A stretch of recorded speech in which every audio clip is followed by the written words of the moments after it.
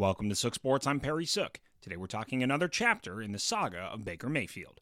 This is a Sook Sports Minute.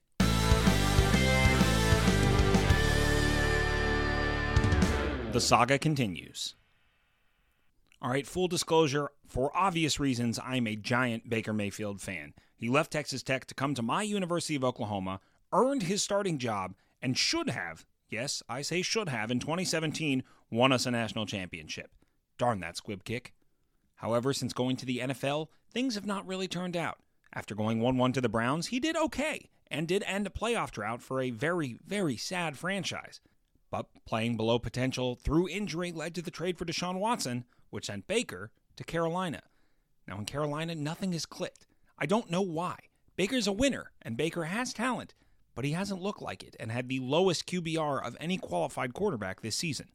But now Baker has a new chapter with the Rams. They're defending Super Bowl champs. Yes, they aren't technically eliminated from the playoffs, but ESPN Playoff Predictor has them at less than a 0.0% chance. So Baker, the pressure's off. Time to go bake. The fact that you got there on a Tuesday and might play on a Thursday is unprecedented and crazy. But it seems like something that's right up your alley. So come on, Baker. You do you. And I wish you the best of luck. This is a Sook Sports Minute.